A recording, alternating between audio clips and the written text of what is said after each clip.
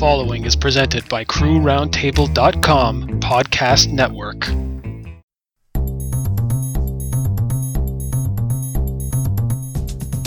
Welcome to Crew Roundtable Bites. Food for your mind. Recorded live to tape.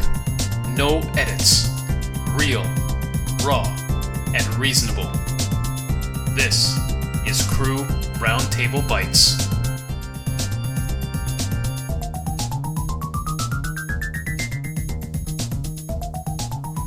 Welcome back once again to Crew Roundtable Bites. Available on the Crew Roundtable Podcast Network. Please visit us on the web at crewroundtable.com, where you can subscribe to this and all the shows on the podcast network in one convenient feed.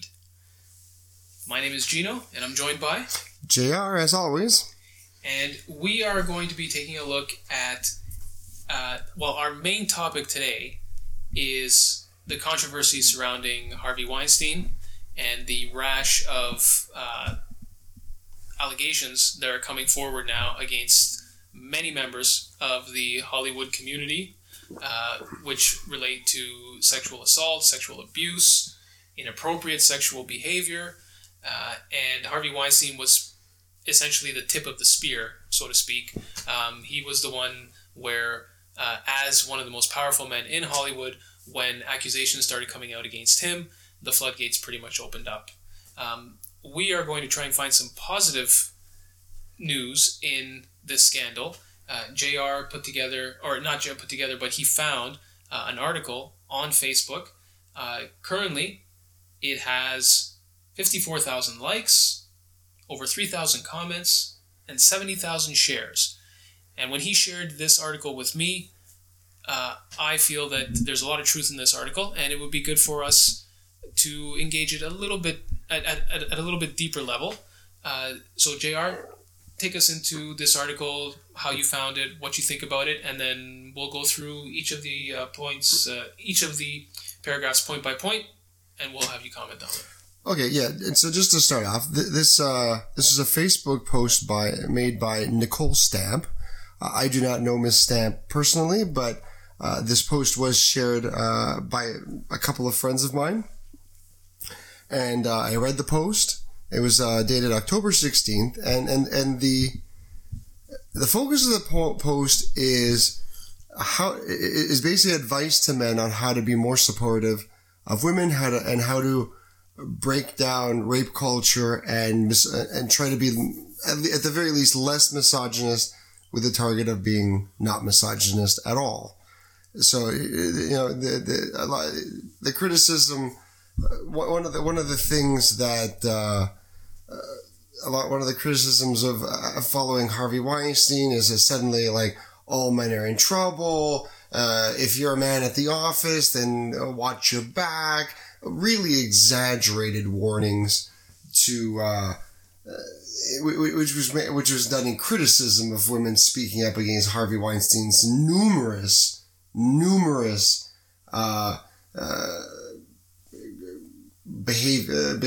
assaults, essentially. Some of them were violent assaults, a lot of them were more inappropriate, but there's long-standing reputation of treating women extraordinarily badly. It was almost an open secret, not unlike what Jian Ghomeshi's infamy here in Toronto was.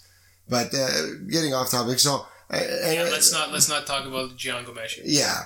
But getting back on topic. So Miss Stamp's focus was to give advice to men on how to behave properly. So just to give her full credit, this is we may not read each point word for word just for time, but all the points are completely her idea. This is her effort. So we're just trying to spread it to a larger audience. And the genesis of this article came out of the Me Too hashtag. Yes, that Me Too hashtag was started following Weinstein. Now, whether it was simply repopularized an existing hashtag, or if it was a new one. I don't remember exactly. Explain to the people what Me Too is. Me Too was basically, I believe Alyssa Milano may have started this latest wave where if every woman who has been sexually harassed, assaulted, or any way, treated poorly in a sexual manner, to post the hashtag #MeToo on their social media, just so that men can see just how frequently this happens. And now, so just to give a volume to how serious and how to give a tangible quantity to how big this problem is. How many women we know in our lives that have dealt with this and have to deal with this every day. And that was the effort behind Me Too, it was supposed to give visibility. Now it itself has had some criticisms. Many women have felt that who criticized them. Who criticized Me Too? Because some women shouldn't feel that they need to advertise their trauma in order to get people to take them seriously. It's not a direct quote, but I guess there was a criticism of women not participating. So this was a counter criticism of the whole thing, where while this is generally a good thing to shed light on the problem, some feel that you shouldn't have to. A victim should not have to trot herself out like some sort of show pony in order to make people take sexual mistreatment seriously and sexual aggression seriously. So was it women who were saying they didn't like Me Too? Some women felt that it put pressure on assaulted women to have to relive it to a degree to shed light on it, because some people who are sexually assaulted don't want to think about it again, and by this almost becomes the peer pressure to join in on this cause when someone really does not want to relive it, much less show it off to everybody else that they admit it. They don't want to have to publicly admit this. Okay, that's news to me, because I was not aware of any counter backlash besides maybe like it was not a huge backlash, but it was a criticism. It was a criticism as opposed to a backlash. Okay, so there's your first bit of education on today's show. Let's dive into the points, shall we? All right. So the first point. Okay, sorry, go on. I was just going to say one point that you left out when you were given the background is that she wrote. So the author, what was her name? Nicole Stamp. Nicole Stamp. So she wrote it originally to a small group of her male friends. Okay. Yes. So, and then it just kind of exploded. Yes. Right? So these are tips that can be used by everybody, in Nicole's opinion, as to how to combat that feeling, how to definitely not make things better, but how to change behavior so that this type of exploitation doesn't happen in the future. Yes, I would agree. So, point number 1, I think it's 14 or 15 points, so we'll just go through them here. Mm-hmm. Point number 1, practice these phrases. That's not cool, and that's a shitty thing to say. Say these things to other men. So remember, this is being written to Nicole's small group of male friends. Yeah, these are guidelines for men. For men. Yeah. So say these things to other men who are saying disrespectful things to or about women. Point number 1. I think that's pretty clear. I mean, I can't disagree with that. Do you think it's point number 1 because it's the most important point on this list? I would say they're all fairly equally important. I think this is just the easiest to the most difficult, I would say. As you can see, so as it goes down the list, the points become require an increased effort. So I think that might be the from the basic to the more advanced steps. And I would agree. It's very easy to, and we're not saying criticizing women, criticizing a woman for reason. If someone is, they're human beings, and you can talk, you can discuss them like any other person, and if they're wrong, and you can back up your assertion with facts, that's one thing. But to, slag someone or to just verbally abuse, to be disrespectful because they're women, to automatically go to, oh, well, I guess she must be on her period or something. It must be that time of the month. That's why she's acting like this. That's the kind of thing she's talking about. Attacking a woman because she's a woman and not specifically on any other real reason. And you have done this in the past. Yes, I've called out friends on this in the past. So what do they say to you when you step up and put this point into action? Sometimes they'll be like, sometimes they'll get indignant about it. What's it to you? What do you care? Or sometimes they'll be embarrassed about being called out and will back off. They just won't. They'll just change the subject. Moving on to point number 2, we probably won't spend too much time on this one. Follow some feminist writers on social media. I actually do this. Several of my podcasts are led by exclusively women and primary and women of color, but white and black women. At least 4. Some of the podcasts you listen to. Yeah, I listen to. Yes. I thought you were making reference to the other show you have on the network. Oh no! These are ones I listen to. I listen to of my list. 4 of them are all female podcasts. Leads nicely into point number 3. Boost female voices. When there's an issue and you're going to share an article about it, especially if it's a gender issue, take a minute to try and find one written by a woman. Same goes for all other marginalized groups. I guess I would agree with that. Women don't get promoted simply because they're women. It's been shown that if a woman publishes something, a piece of work, and a man publishes the same thing, more often the men will get more, what's the word? More recognition? Recognition. It'll be more recognized and more, I can't remember. He will receive more accolades, held in higher esteem. Yeah, exactly. It'll be seen more and recognition. Yeah, that's right. Okay. Yeah. He will be more recognized and highlighted for having written that article than a woman has. So, we need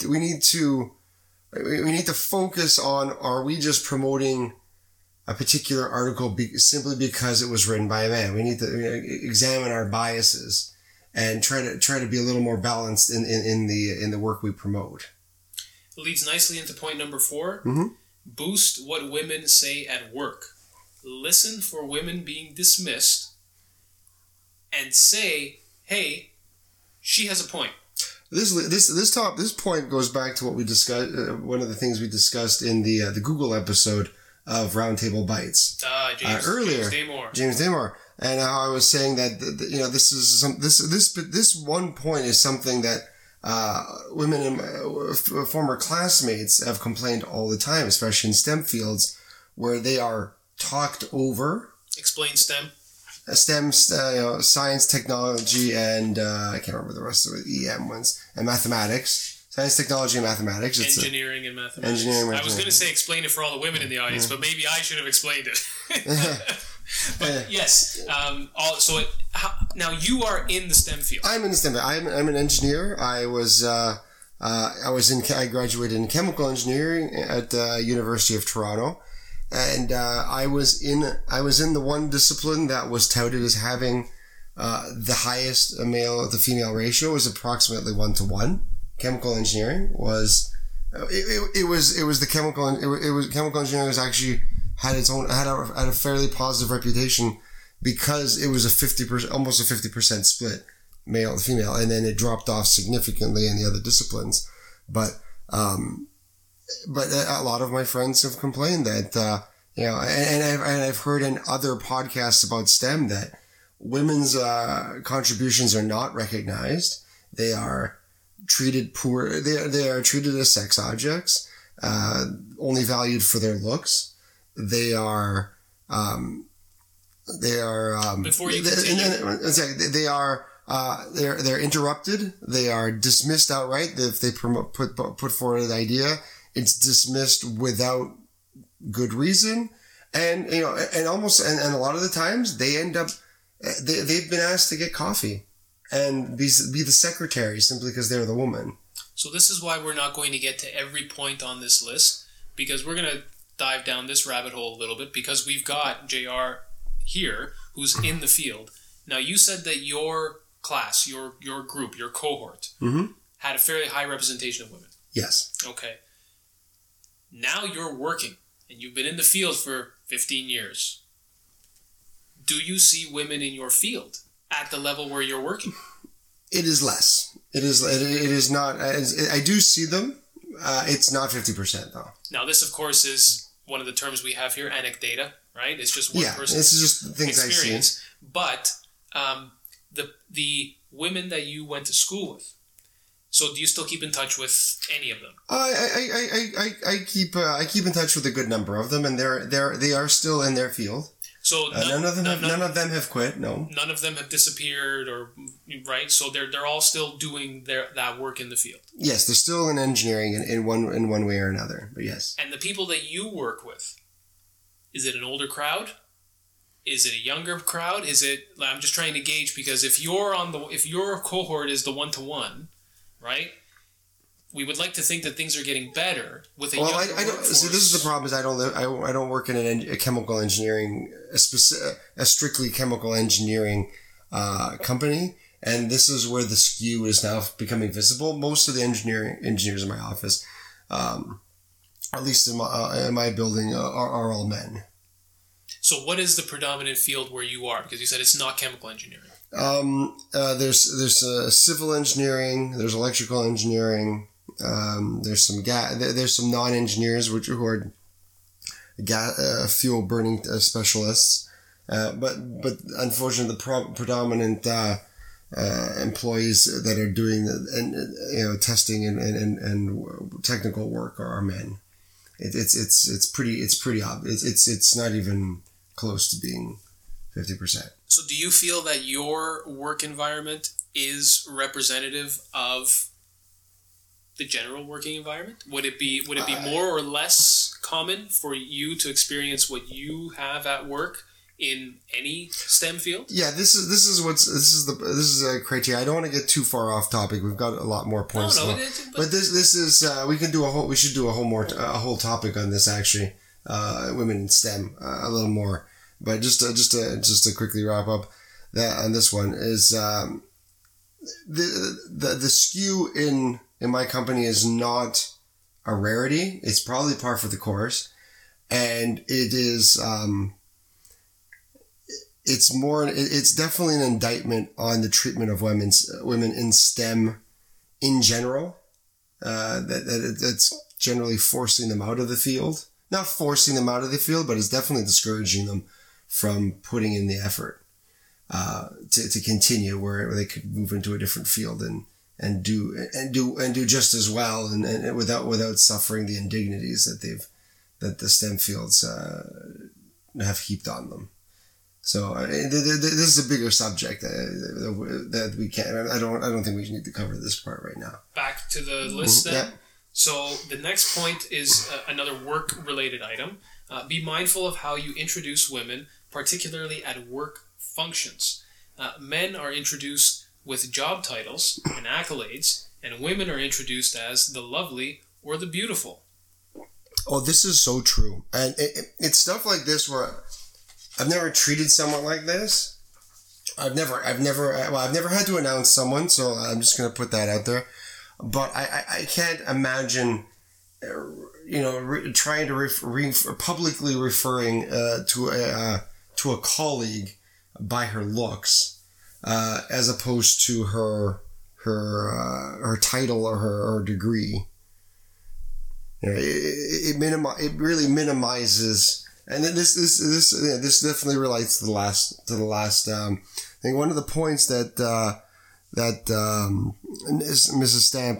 Stamp states is that 72% of the time, male doctors are at conferences. Male doctors are introduced as doctor and then their last name, and 49% of the time, women, and only 40% of the time are women introduced as such. And while not obvious, it does set up kind of a bias where if someone doesn't have a title, you assume that they're not qualified to speak on the behalf, even if their name appears on screen with the title in it, because someone hasn't said the title, it almost diminishes their having it. So I think if you don't call someone doctor or whatever PhD or whatever, it is a disrespect to the person you're talking to, be it male or female. Unfortunately, it happens almost clearly. It's clearly happening a lot more to women, and I've heard this criticism in other podcasts as well, where women are not introduced with their full title and are sometimes introduced with adjectives that have to do with their looks. This point and the one that follows it, don't call female colleagues or strangers cutesy diminutive names. I think that's all one big point. You would never speak to your boss in a way, depending on your personal relationship with your boss or depending on your personal relationship with your coworker, you would never call someone sweetheart or girl. You essentially would never call another man like this. Exactly. If you were, you don't talk to another guy at the office like this. Very rarely. Unless you had some sort of friendship, some known friendship. But you don't, that's this unprofessional behavior. And this is where I've heard some crazy stories from some of the podcasts I'm listening to where, it happens a lot. Sometimes it's blatant enough to happen in the office where a woman is simply blatantly treated as a second-class citizen, regardless of the amount of education she has, and then it goes up tenfold when it's a business trip. Business trip, people feel that they are out of the office and therefore they can behave like they're on their own time. Talking about what kind of porn they like to watch, all sorts of ridiculous things, not realizing that when you are on a business trip, you are not clocked out. No. Everything you do is under the company. This is not the same. Is not the same thing as when you leave home at the end of the day, and then enter your personal life. When you are on a business trip, when you are at any work function or work-related function, you are on the clock responsibility-wise. This is something that's been told to us time and time again at work, that when you are at a function or representing yourself in some way in terms of work, you're at work and you should behave as such. Now, there are always the stories of people who take things too far at a work function. They'll get tanked, they'll get plastered, they'll generally make a nuisance of themselves. I mean, these are people who don't understand what it means to have their actions reflect on the company. Because it does. People are going to ask, who are you? If there's a group of 50 of you staying at a hotel or something, right? It's going to come back and damage the reputation of the company. Oh, yeah. Oh, yeah.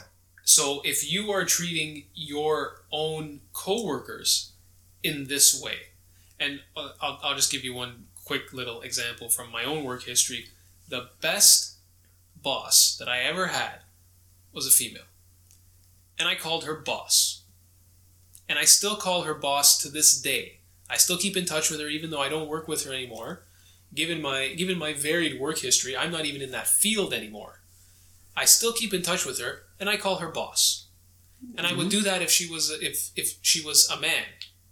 I would do that. Well, boss in itself is not a derogatory name. It's definitely not. It's not a diminutive name. I don't. No. I wasn't. I wasn't I would saying definitely that. think that's no. I'm highlighting that as as appropriate terminology to use a word. And I'm speaking more to the point of whatever her sex is, I would treat her the same way, because I've had great male bosses too, right? Mm-hmm. You have to always look at it and say, if I did this to someone else, would it be appropriate? If you went to your boss and you went, Hank, you're beautiful, that just seems kind of weird, don't you think? Yeah, it would. And usually it rarely happens up the chain of command. No, it this goes the other way. This happened. This, and I'm going to clarify my point. It happened a couple episodes when we talked about romantic comedies.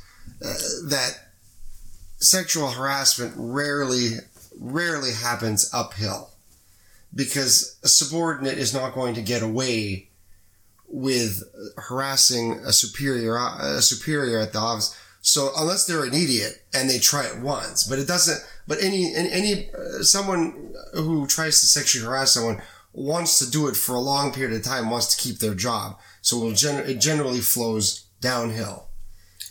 I know you're going to speak on point number 7, so let's take some time on it. Okay. Seek enthusiastic consent in your sexual encounters. Yes. No means no. Yes. And this I would actually link back to the social media thing. There are a lot of really good sex-focused podcasts from a women's perspective. I listen to I listen to two. I listen to a podcast called Sex with Timmery, which is a PhD in Philadelphia, Dr. Timmery Lee. She has a podcast, and she talks on various sexual subjects. It's not all negative. Sometimes, she does highlight a lot of it politically, but on various podcasts. And I also listen to a comedy duo called Sorry About Last Night. They have a podcast called Guys We Fucked, anti-slut shaming podcast, which basically is intended to encourage women to not feel ashamed for being as sexual as men are, and tries to encourage women to have sexual license. But both, and I mention these podcasts because they frequently talk about consent. Consent is someone agreeing to engage in sexual act with you. And it's not just consent, it is enthusiastic consent. And you can tell the difference between the two. This is not, as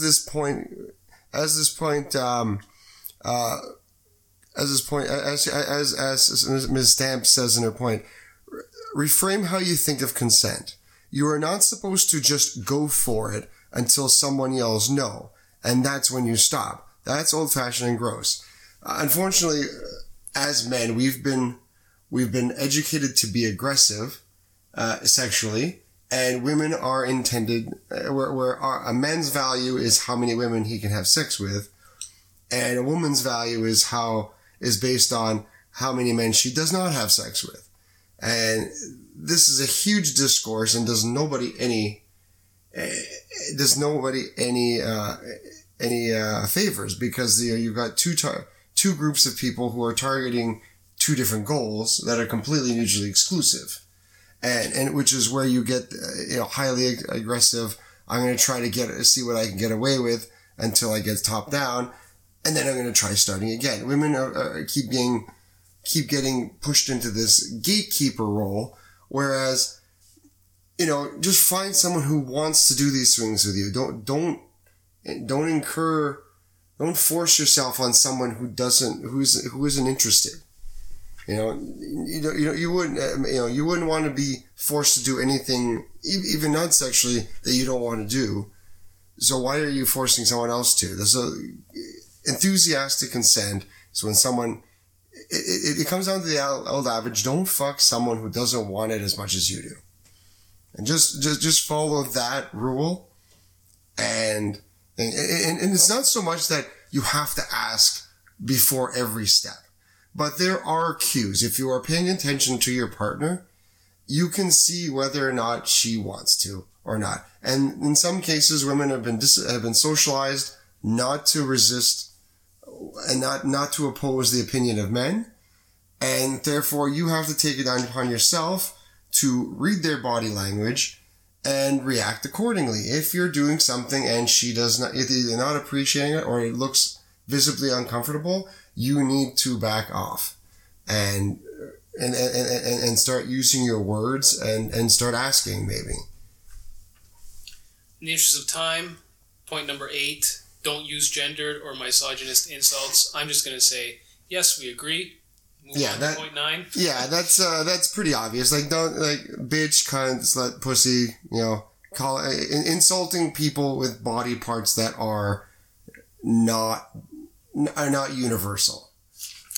Points 9 and 10, I find, are, again, related points.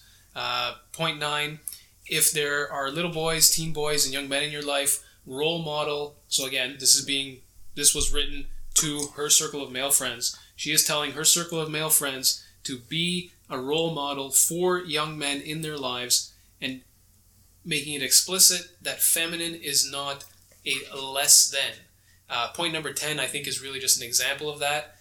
Point number 10, be wary of constantly or only telling little girls they're pretty or cute or commenting on their hairstyle and clothing. Instead, engage them more. Say, what kind of toy is that? That looks fun. Are you reading any books? Don't focus primarily on their looks and teach them from a young age that their looks are the be-all and end-all of what it means to be a little girl. One little extension I want to do is this is a protest I'm pursuing.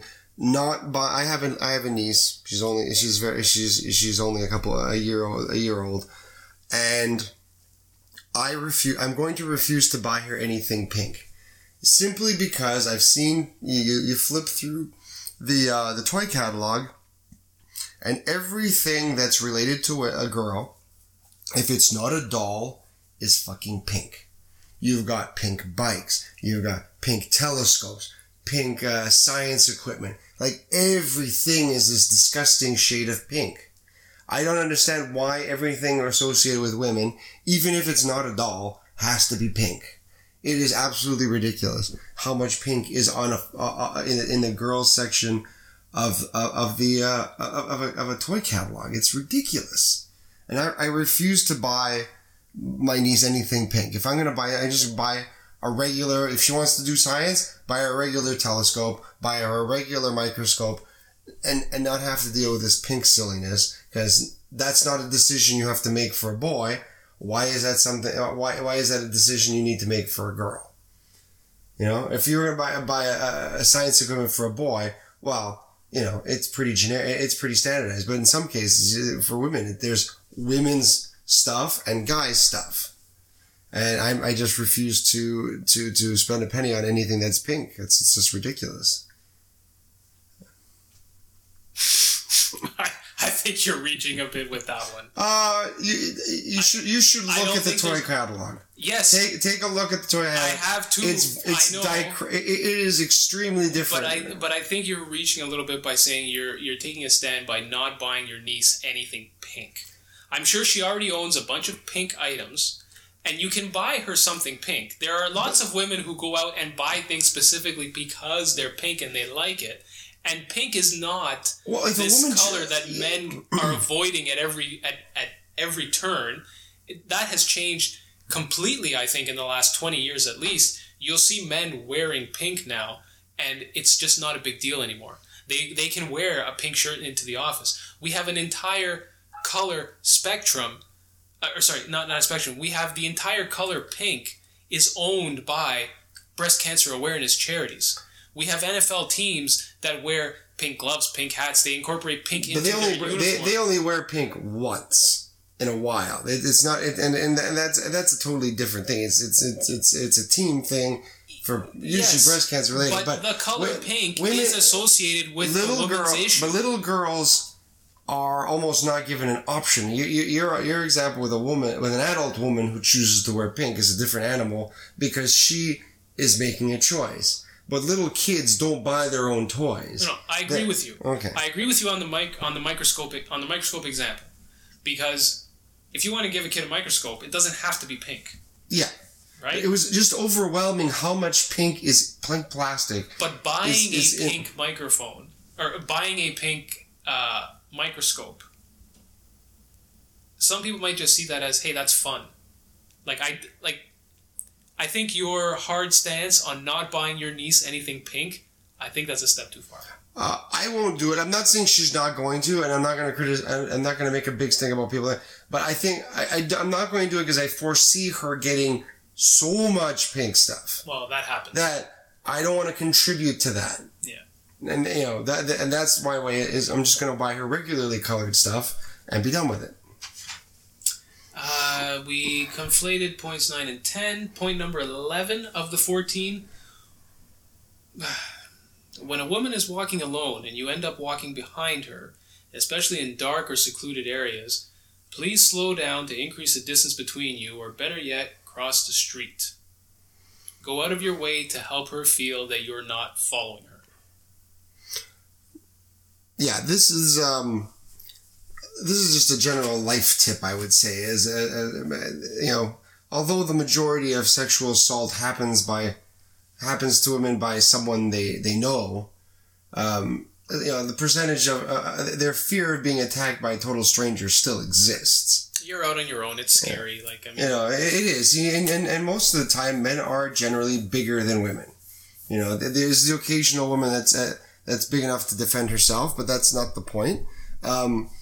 You want to be aware of the implied threat you pose on someone. I mentioned in our online dating episode that the majority of women I was meeting on dates were much smaller than I was. I'm 6'1", I'm about 200 pounds. I am I'm a fairly sizable human male. I don't think you've measured yourself recently. You're a lot bigger than 6'1". Anyway, I am physically aware. I am primarily aware of the size difference between me and someone I would have met on a date, and as such, I had to behave differently.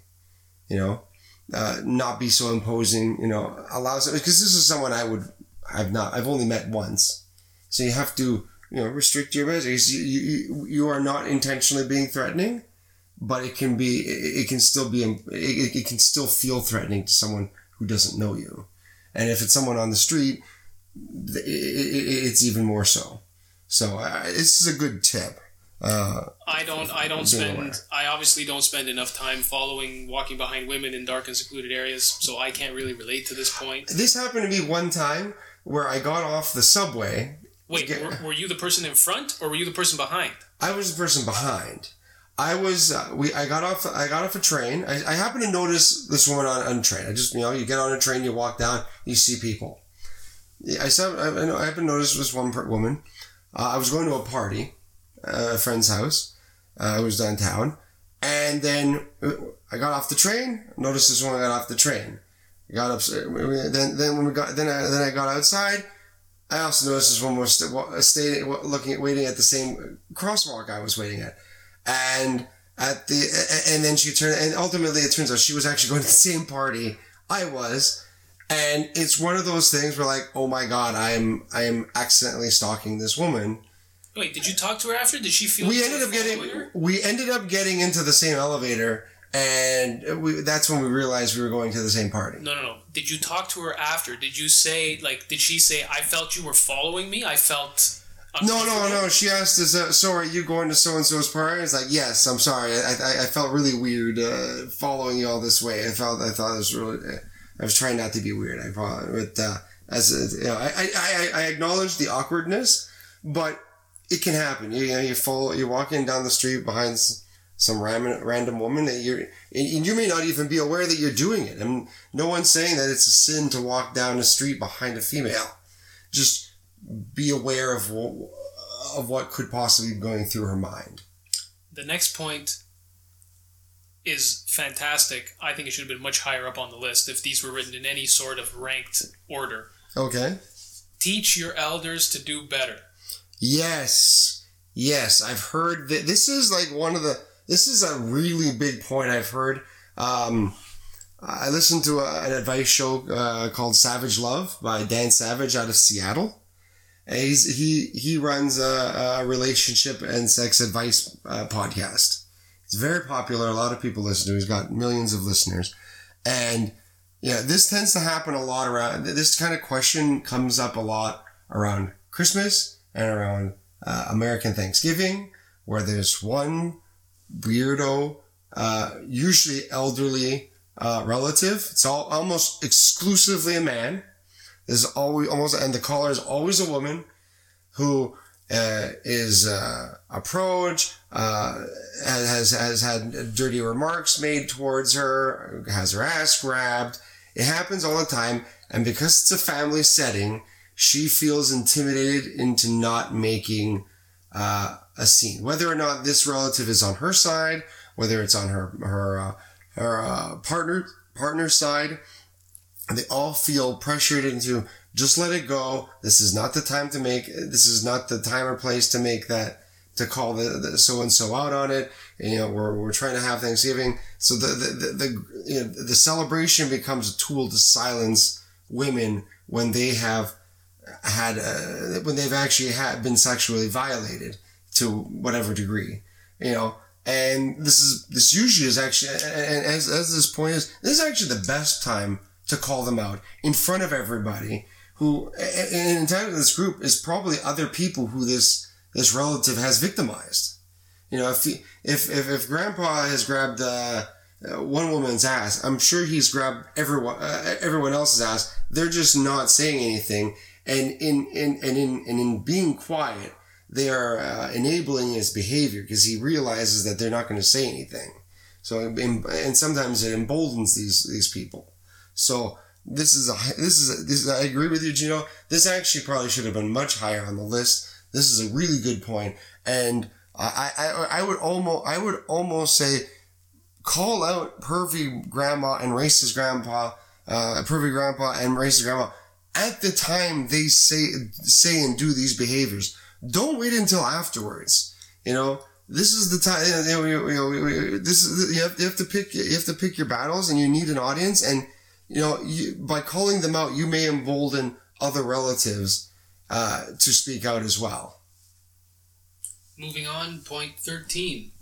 Don't argue so much in conversations around types of oppression that you don't personally experience. Keep an eye open for our culture's gross habit of putting the onus on the oppressed person to dredge up their pain for inspection. That's what I was talking about with the Jungle Meshi? The Me Too, the hashtag Me Too. The hashtag Me Too? Yeah, the oppressed person drag up their pain. That was the criticism. That it's put much better, more eloquently by Ms. Stamp. So this point is a criticism of Me Too? No, this one's not specifically, but this point, this is an echo of what people were saying. This is a good summary of what some people were saying about Me Too, about expecting the oppressed person or women to dredge up their pain for inspection in order to call attention to the issue. Okay. Now, I'm not saying Nicole was not the one doing the criticizing. It's just that this phrase is basically a good summary of what people were saying. And point number 14. Well, it's not. We didn't really explain this whole point. Yeah, basically, if you were not, this works in many conversations. If you're not a woman, you don't get to tell someone how bad rape actually is. There have been many cases in India where a judge has told a rape victim, well, why don't you just lie back and enjoy it? But you don't get to tell someone who has been victimized, in a case where you've never experienced that victimization, how to behave and how to react. It happens all the time, and not just to women. So this is a really, really good point. If I'm listening to someone speak on a topic I don't know, the best point is just to listen.